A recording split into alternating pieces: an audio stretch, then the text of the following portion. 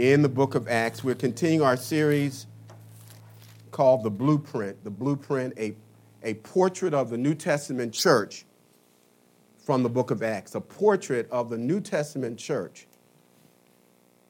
as seen from the eyes of the book of Acts. Now, we are looking at chapter 9 today, and I want to invite you to rest your eyes on a portion of Scripture beginning in verse 13. And Ananias answered the Lord, I have heard from many about this man, how much harm he has done to your saints in Jerusalem. And here he has authority from the chief priests to bind all who call on your name. But the Lord said to him, go, for he is a chosen vessel of mine to bear my name before the Gentiles, kings, and the children of Israel. For I will show him how many things he must suffer for my name's sake. Let's pray. Father, in the mighty name of Jesus, we are grateful that we are in the house. There's something very special that happens when two or three are gathered together in your name. You have said in your word, forsake not the assembling together of yourselves as the manner of some is, but coming together and exhorting one another so much the more as we see the evil day approaching. So God, we thank you that we are encouraged by our brothers and sisters in Christ. Now, God, take your word and do what you do, that it may not return unto you void, but will accomplish that which you please, and shall prosper whereunto you send it. In the matchless name of Jesus, the church said amen. Amen, amen, amen. Praise the Lord. Praise the Lord. Praise his holy name. One of the most dreaded things I experienced as a youngster, 2307 North 32nd Street in Philadelphia, was when my mother said, I'm going to let your stepdad deal with you. I didn't want to hear that. That was a problem. That was pre-traumatic stress syndrome. See, my stepdad had a ritual. I knew when it was 6 o'clock in the morning because he made sounds before he would leave for work. And then he would return promptly right at 5 o'clock every single day. Once he arrived at the house, he would go directly upstairs, take his shower, complete the shower. My mother would take him dinner, and I guess that's when she would lay the verdict down that I need to be dealt with. Then after he ate dinner, he'd drink a glass of wine. Last but not least, he'd call me upstairs. Now, here's when it really got crazy. He said, this is going to hurt me more than it will hurt you. I wanted to say, stop lying. Let's switch this thing up. Let you take the whooping, and let me see how much I love or it hurts me to take the pain away from me and direct it to you. Of course, that never happened.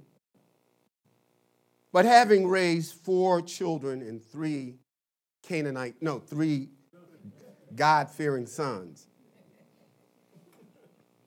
I now have grown to appreciate what my stepfather meant before he spanked me with the words, this is going to hurt me more than it will hurt you.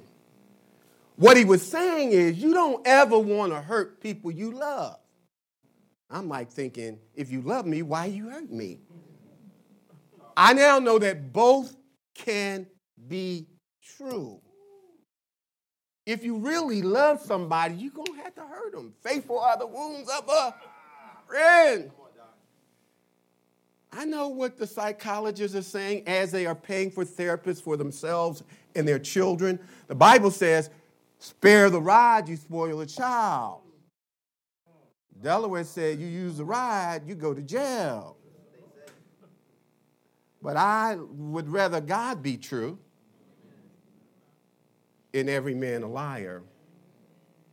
In Hebrews chapter 12, verses 5 and 6, the writer says that one of the ways that we know that we belong to God is that when we step out of line, the Lord chastens those who he loves. And he says that chastisement, discipline, correction from the Lord is never pleasurable. But if you don't receive chastisement, that's an indication that you're not loved. So both are true. God chastens those who he loves. We hear people say, God is love. 1 John, the apostle, talks about God is love. He is the personification of love. He is the source of all love. But the same God who is love, the Bible says that the wrath of God is revealed from heaven against all ungodliness and all who suppress, who hold down the truth in unrighteousness. God loves sinners, but he hates sin. Somebody say amen. Wives, you understand this. You love that man. You love your husband, but that man can get on your last sanctified nerve. No, you know how the scripture said, let God be true and every man be a liar. No, your husband say, let me be true. When's the last time your husband was wrong? Somebody say amen. So you love him, but that brother can wear you out. Now, I know that's not the experience of my wife, but for the rest of you who can identify, now we got a little too much mic. Amen, amen. That helps me, but it's a little too loud. So, children, if you could be honest this Christmas, and you are asking God to gift you something, don't go too low now. They're going the opposite extreme. Amen. If you were just honest, would you want God to gift you a new set of parents? We didn't get to choose our parents, right? Now, that doesn't mean you don't love your parents, but sometimes your parents can be a little too rigid. I was talking to a brother one day. He said, Pastor, can I be honest? Can I be totally honest with you? He said, Dad, you know I love my wife, Deaconess, and he filled in her name. I love her, and we serve the Lord together. But he said, the best time I have with my wife is when she's sleeping.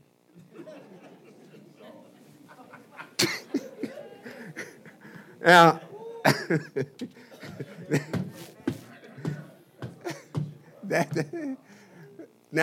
when he said that, I said, you're not serious.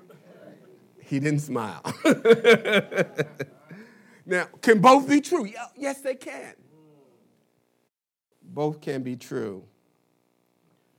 In Acts chapter 9, verses 15 and 16, we see an amazing, powerful, soul-searching example of how two things that seem diametrically opposed, totally opposite, contradictory, can be true at the same time. The Lord said to Ananias, he said, go, this man who's persecuting my church is my chosen instrument to proclaim my name. True.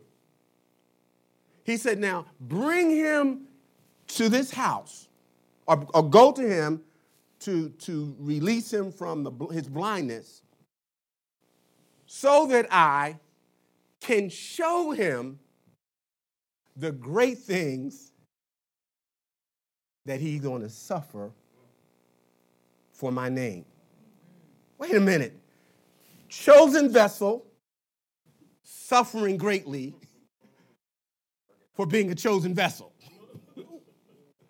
How can the two be true?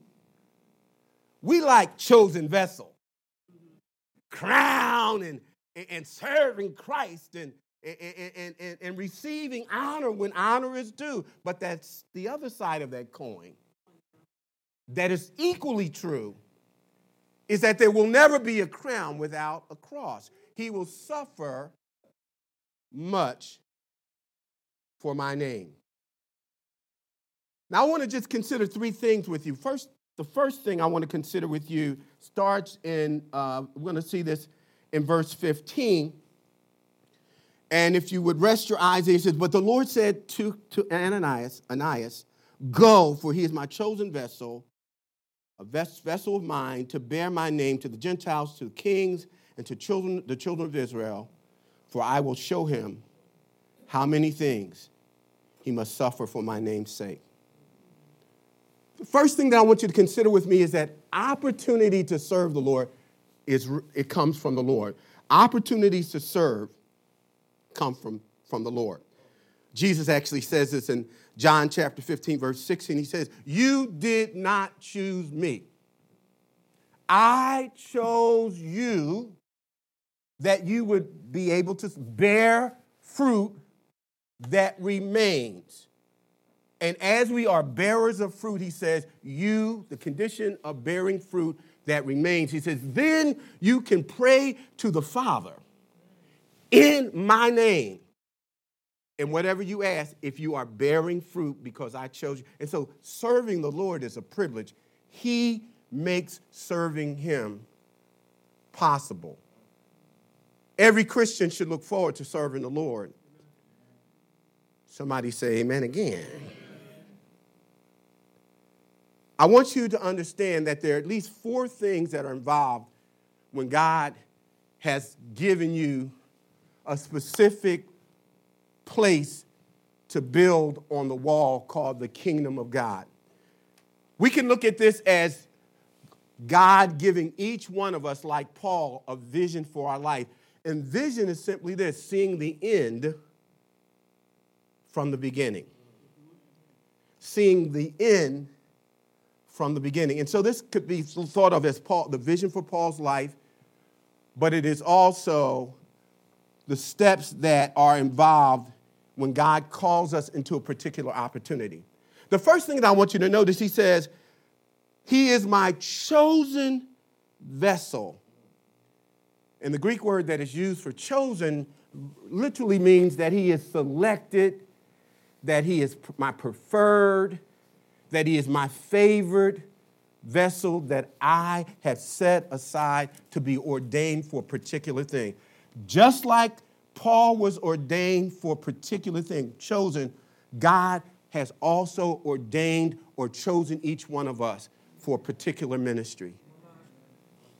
In Ephesians chapter 2, the scripture tells us, for we are his workmanship, created in Christ Jesus for what? Good works which God prepared when beforehand that we should walk in them. So the call, the God selecting us, preferring us, favoring us, setting us apart to do a particular assignment is God's choice that happens for all of us. Every single one of us have been chosen. We just need to be fine. Say, well, I'm not an ordained deacon. I'm not an ordained elder. I'm not an ordained pastor. No. You're ordained if you're saved. You may not be walking in what you have been given authority to complete. Let me run on. I want you to understand something about Paul. What was he like before he was chosen, before he was ordained for his ministry? When you get an opportunity in Galatians chapter 1, verses 13 through 14, we read, for you have heard of my previous reputation in Judaism, how intensely I persecuted the church of God. He said, and I tried to destroy it. Paul was a man on a mission to kill the church. How many of you heard that the church is dying? That's called false news. That's fake news. Because Jesus said, I will build my church, and the gates of hell will not prevail against it. The church is still being built. The church of Jesus Christ will never die. But Paul says it was his intention to destroy followers of Christ, the church. I was advancing Judaism beyond many of my own age among my people and was extremely zealous for the traditions of my father. He thought he was right. He had a zeal, but he was lacking knowledge. So before the Lord chose Paul, who was at this time he was still called Saul of Tarsus, he was a hater of the church. Remember in 1 Corinthians chapter 1, Paul says, consider your calling. That there were not many of you wise, not many of you strong, not many of you noble, but God has chosen the foolish things, the weak things, the ignoble things. And so when we think about what would we like when the Lord revealed to us that not only did he want to save us, but he had a place on the wall called the church for you to do your part. So Paul was chosen, but not only was Paul chosen, he was called. He said, well, let me, I need to clarify when this happened. When are we called? When is the ministry or the ordination for our life given to us from God? I'm glad you asked. In Galatians chapter 1, verse 15, Paul says, but when God, who set me apart from my mother's womb and called me by his grace, was pleased, then the scales, the revelation of the ordination of God on his life became known to him. There was a call on your life, even as you were being formed in your mother's womb, even before your dad was plotting on your mom to make you, and you didn't know there was a you. In eternity past, in the purposes and plans of God, he had already decided that you would be chosen. What that means that it had nothing to do with you. The Bible says, for by grace we are saved through faith, that not of ourselves. It is the free gift of God, not the result of human effort, lest we should boast about it. And so God's decision to use us in the ministry is strictly by virtue of his grace. That's why he did it. That's why he did. Paul actually says it. He called me by his grace. So when I hear Christians, I can't, I'm not good enough. You don't know about my past. God knows your past. And yet he says, like Paul says, but for the grace of God. And so the God who chose you, he chose you while you were yet in your sins. In eternity past, he had predetermined. The question is, are you walking in what God has predetermined beforehand that you might be a workman created in Christ Jesus to do good works? Not your own thing, but good works. Not only was he chosen, but he was called. This is what we call, he was anointed, he said, to preach the gospel, He says, many have gone, but only few are sent. And so you have a lot of people today who have just gone, but they just went, they were never sent. And so Paul was anointed to preach the gospel. Don't want to get bogged down. Paul was anointed to preach the gospel. He was given the gift of evangelism, and we too have been given various gifts. I don't know what your gift is, but you don't want to be like the unwise servant who buried his talent, because the Lord is coming back, and we will give an account for what we have done with what God has entrusted to us. Somebody say amen.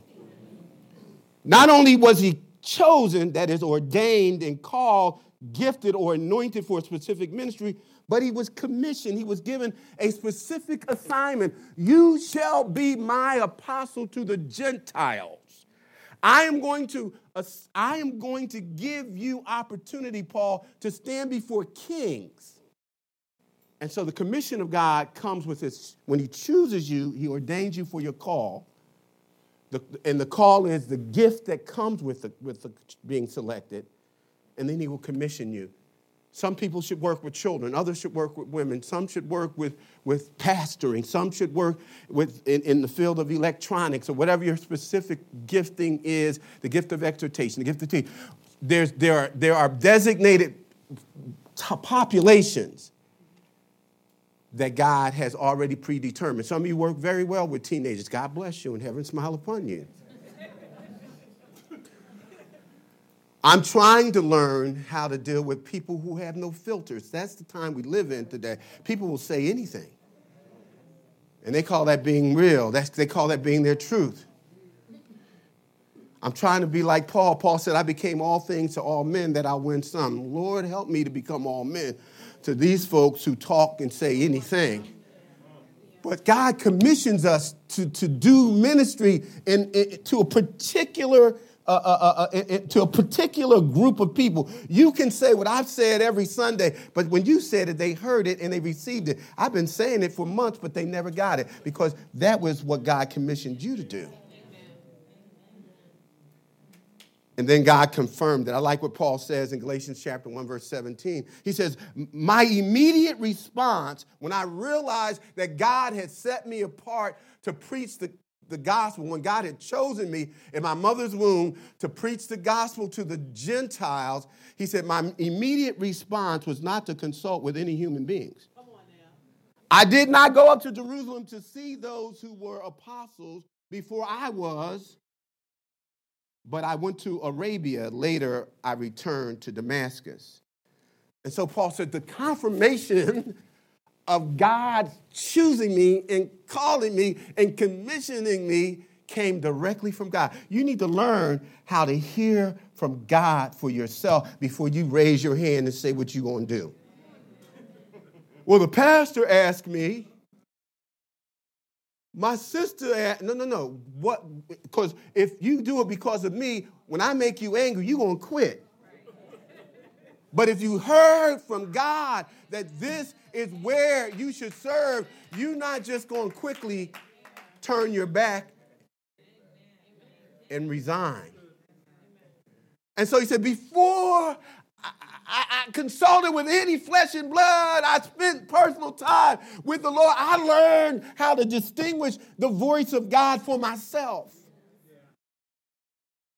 Now, some of you may be thinking, well, that's the way Paul did it. If you want to go to Arabia, I'm going to go out to Lum's Pond. I'm going to spend a couple hours, and I'm going to anoint myself as an apostle. I'm going to be a bishop. Bishops and apostles, they cool. I want to be a cardinal. Cardinal sounds okay. I wonder if I could be a pope in the Baptist church. No, Paul did hear from God first. But before he integrated his ministry into the church, the scripture says that he, in Galatians chapter 2, verse 9, he said that his confirmation was God will always back up his call through his body. You will not be a teacher. He said, well, I got the gift of teaching. They just don't have the gift of hearing. That's why they fall asleep every time I teach. No, you may not. You're just boring. You just went. You didn't get sent. Look at when you write this down, Galatians chapter 2, verse 9. James, Cephas, John, those esteemed as pillars, leaders, gave me and Barnabas the right hand of fellowship. When they recognized the grace given to me, they agreed that we should go to the Gentiles and to the uncircumcised. And so what he's saying that, I heard from the Lord about this being chosen and called and commissioned. But he confirmed it when he talked to me privately. But there's a second part of it. You need to be a part of a local body where people who are pillars of the church, who are established and walking in victory and spiritually mature, can lay hands on you and say, we agree. We're not telling you what you should do. We simply are agreeing with what God has already told you.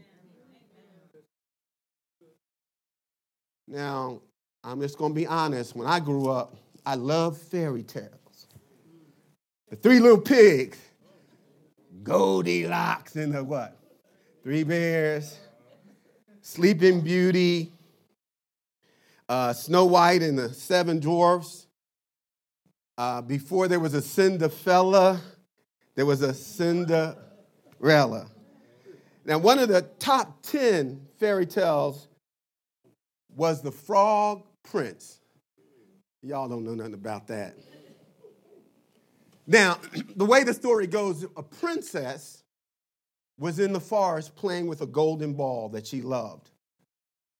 Well, she didn't know that there was a frog who'd been cursed by a wicked witch, and he was a prince, but he became a frog because of the curse. And so while she's playing with the golden ball, y'all to let your kids see some fairy tales. Y'all looking at me strange.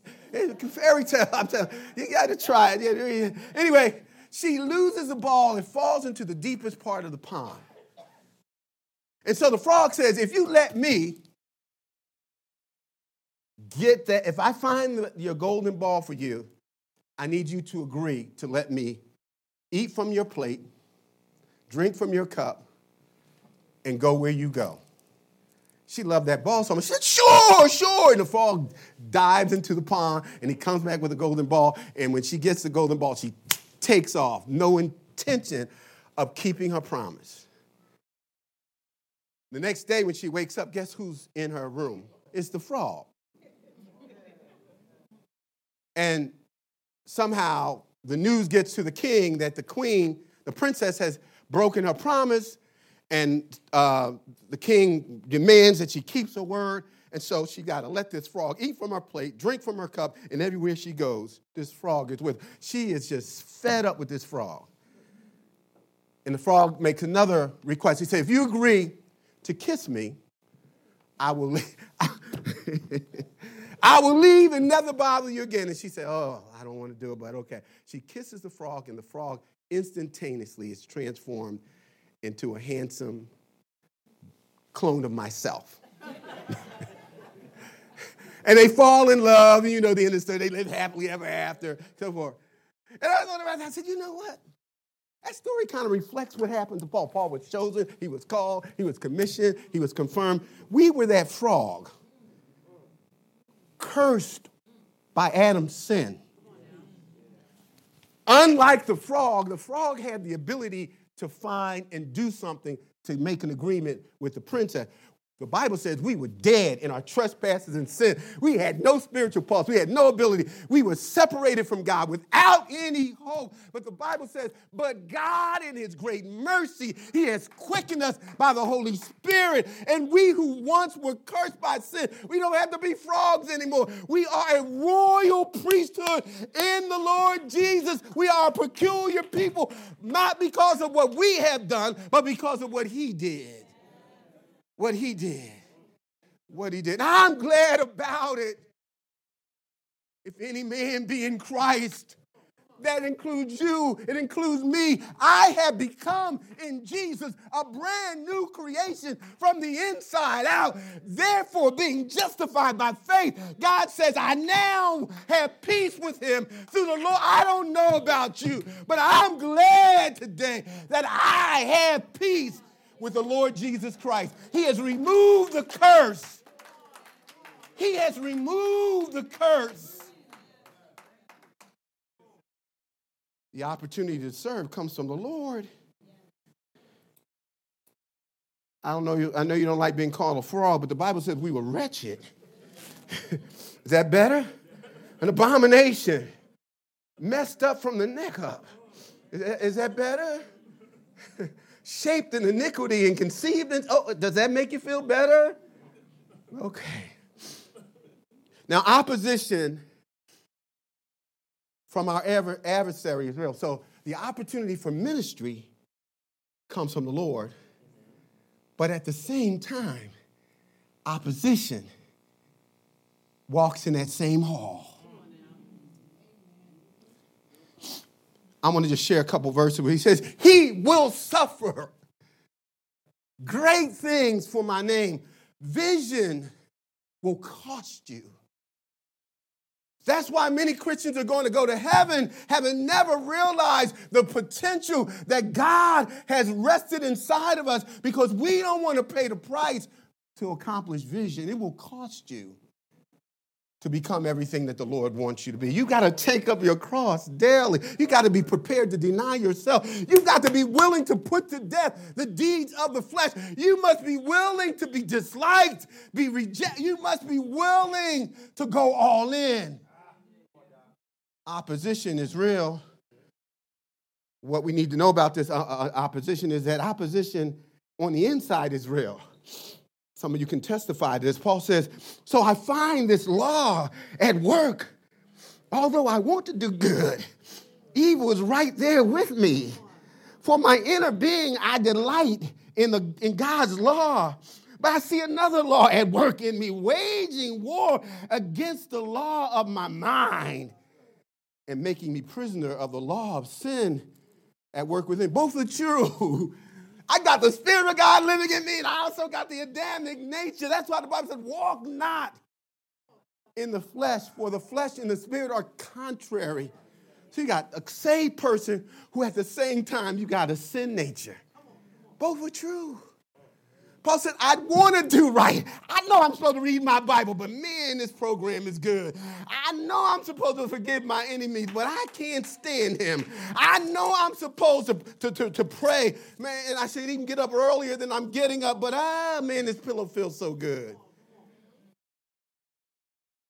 There's also opposition from the outside.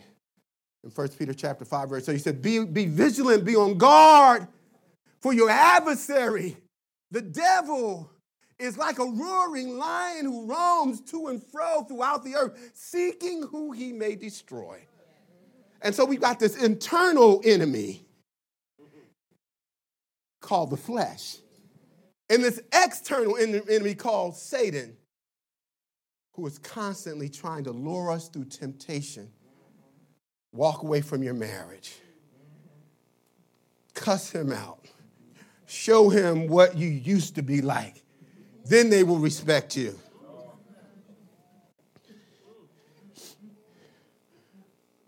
Another thing that we need to learn about opposition is not only it's allowed by God from the inside and the outside, but the greater the opposition, the greater your opportunities are.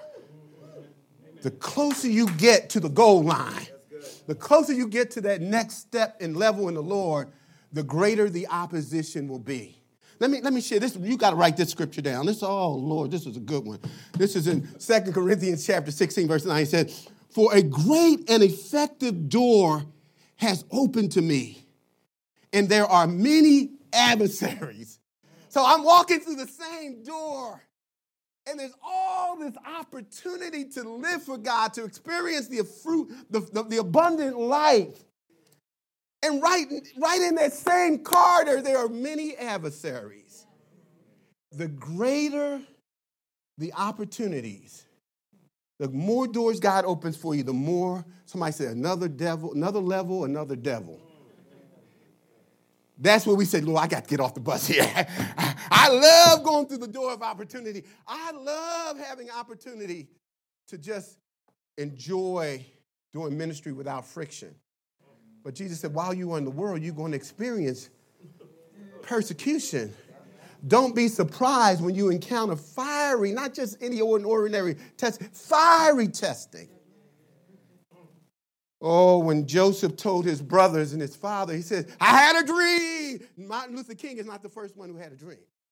I had a dream. They said, and the brother said, tell us what your dream was.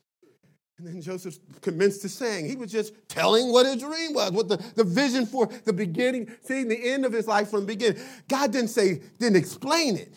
He just showed him the vision. That's how vision will come sometimes. You don't understand it. If God revealed the extent of your vision, it will give you a heart attack. That's how great vision is. And so he said, in my vision, I see you guys bowing down at my feet. And they said, yeah? Is that the way they said it? It's gonna roll out like that? And then they said, well, come, Dad, you got to hear your son fishing. You know the one you gave the multicolored coat? You know the one that's your favorite? And you got to hear it. You want to know why we hate him so much? Because listen to this dude. He said that we're going to bow. And he said, did you see that, Joseph? Yep. That's what I saw. And you would think, well, the Bible said that Jacob contemplated it in his heart, but he didn't protect Joseph from his brothers. All hell broke out when he shared his vision. If you share your vision with the wrong person, that could be the person you live with. Lord have mercy. These were his brothers. God is going to take me to college. God, I'm going to get me a doctorate degree. I'm going to live here. We used to play that. That's my house. That's my car. We used to dream. It didn't happen, but we dreamed. And so he found himself beaten by his brothers, stripped of his clothes, thrown in a pit, sold into slavery, experiencing work environment, sexual harassment by his boss's wife. She was hot for Joseph. Come on, baby. I'm fine, you fine. What's love got to do with this thing? Let's get physical. Opposites attract.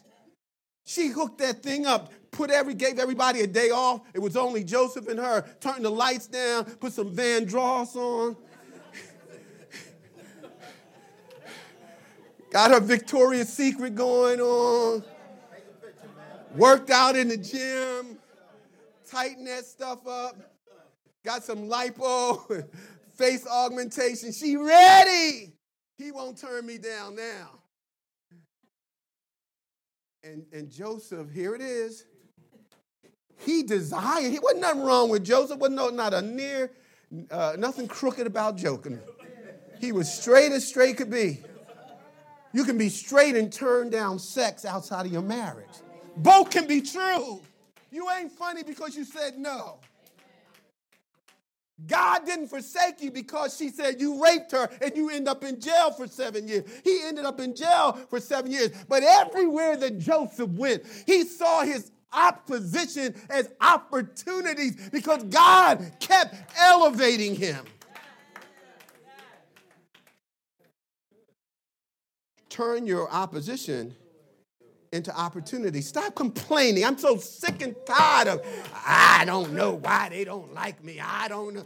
Guys, I can do all things through Christ who strengthens me. In all things give thanks, for this is, somebody say, you can finish them. This is the will of God concerning you in Christ Jesus. Turn your opposition into opportunities. Now, I'm going to hurry on. Here's the two things that can be so different in how they sound, but still true, both being true.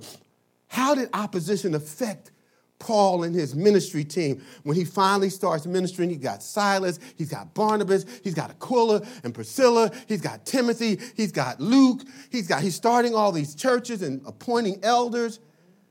But listen to what he says in 2 Corinthians chapter 1, verses 8 through 9. Write that down. 2 Corinthians chapter 1, verses 8 through 9. He says, we do not want you to be uninformed, brothers and sisters, about the trouble we experienced in the province of Asia.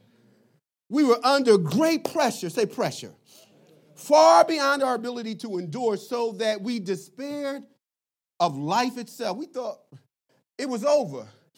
He said, indeed, we felt like we had received a sentence of death. Now, remember who these are. Paul is a spiritual giant. He's a theologian, PhD, wrote most of the New Testament scriptures under the inspiration of the Holy Spirit. And he's saying, let me just be honest and transparent with you. He said, we were under great pressure. We were stressed out. He said, we felt overwhelmed. You ever feel like your life is out of control? You just,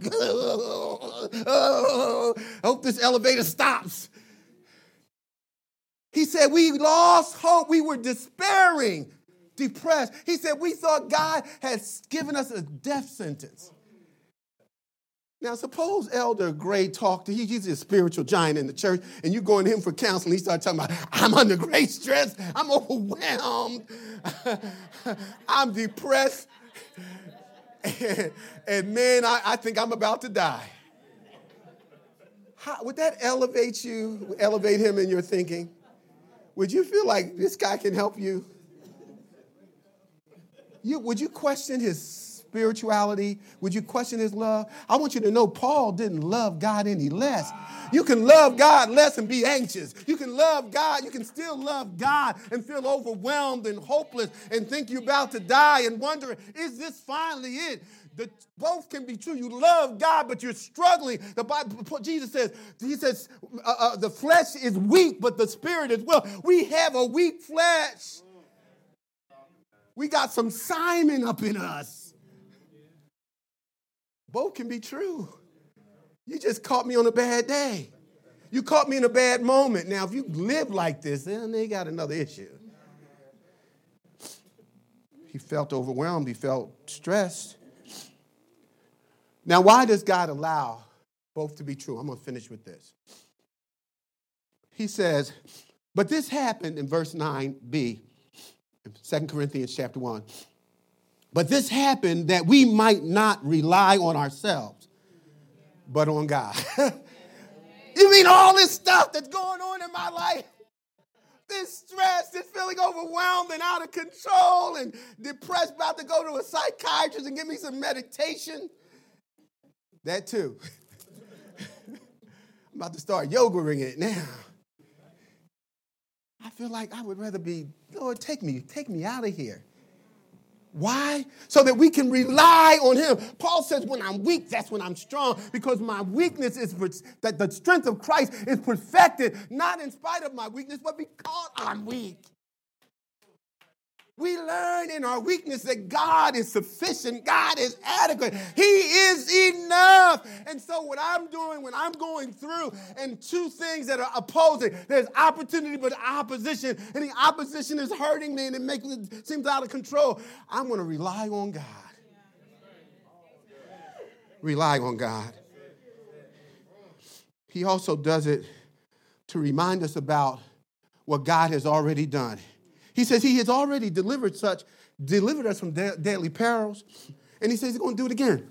So when you're going through and you're relying on God, you ought to remember what he did to get you where you've been through this before. There's no temptation that has taken you, but such that is common to man. God is faithful. So you've gone through already. And so we can be reminded that if he did it then, he'll do it again. Somebody said, if he did it then, he'll do it again. Somebody ought to testify. If he did it then, he'll do it again.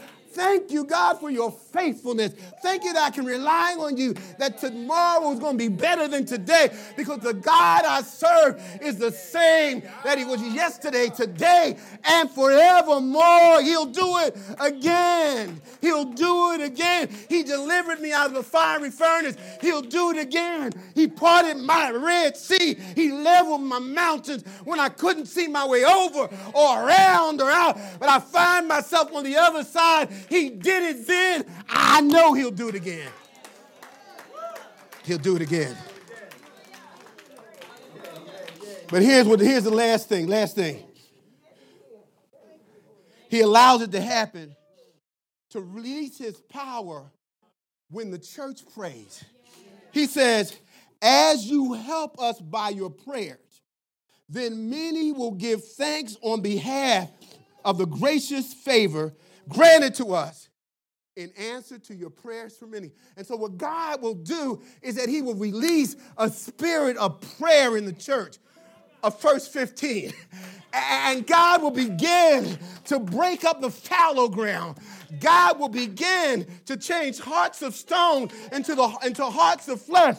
God will begin through prayer to take what was dead, dry bones, and he'll cause the dry bones. He said, prophet Elijah, preach over these bones, because they will live again. And the way that God will cause that which is dead to live again is when the church starts to call out on his name. Oh, somebody don't believe me. He said, if my people who are called by my name, if we would humble ourselves and seek his face, turn from our wicked ways. He said, you'll hear from heaven, and I'll heal their land. Somebody say amen. Somebody say amen. Somebody say amen. There's much more, but we're going to stop here. Praise the Lord. Praise the Lord. Praise the Lord. There's more. There's more to come. There's more to come. Both can be true.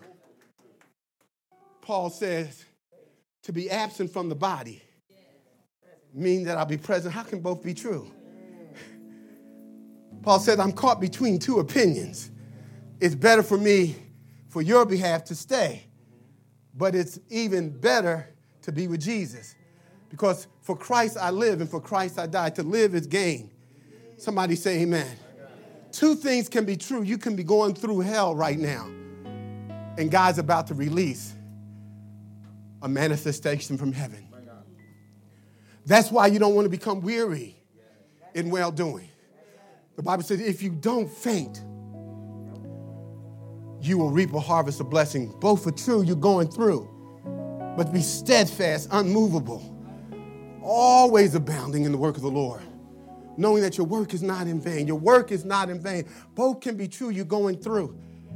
Stop looking for the easy place. Stop trying to get shortcuts. Stop doing it your way. There is a way that seems right to us, but the end of your way is death.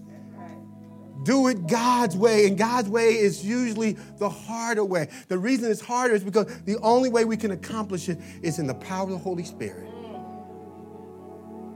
Let's pray. Father, we thank you today that you are faithful. We want to learn how to rely on you when we feel stressed and anxious. We want to learn how to rely on you when our hearts are overwhelmed and it seems like everything's out of control. Father, we want to rely on you when we feel hopeless and depressed as Christians. And because of our status in the church, we can't say what Paul said. People would look at us differently. But I thank you for a word that's transparent. I thank you that the word became flesh. And we beheld, and we have a high priest who understands our infirmities. He was tempted just like we are, yet without sin. Father, when we are even despairing of life, sometimes we just get weary, Lord. We just want to go home. May we rely on you. May we remember your past faithfulness and your ability to do it again. God, may we allow you to release the power of your Spirit on the church through a prayer commitment by the church so that we will be your chosen vessels, called, commissioned, and confirmed. In Jesus' name, amen. Amen. Amen. Praise the Lord, church.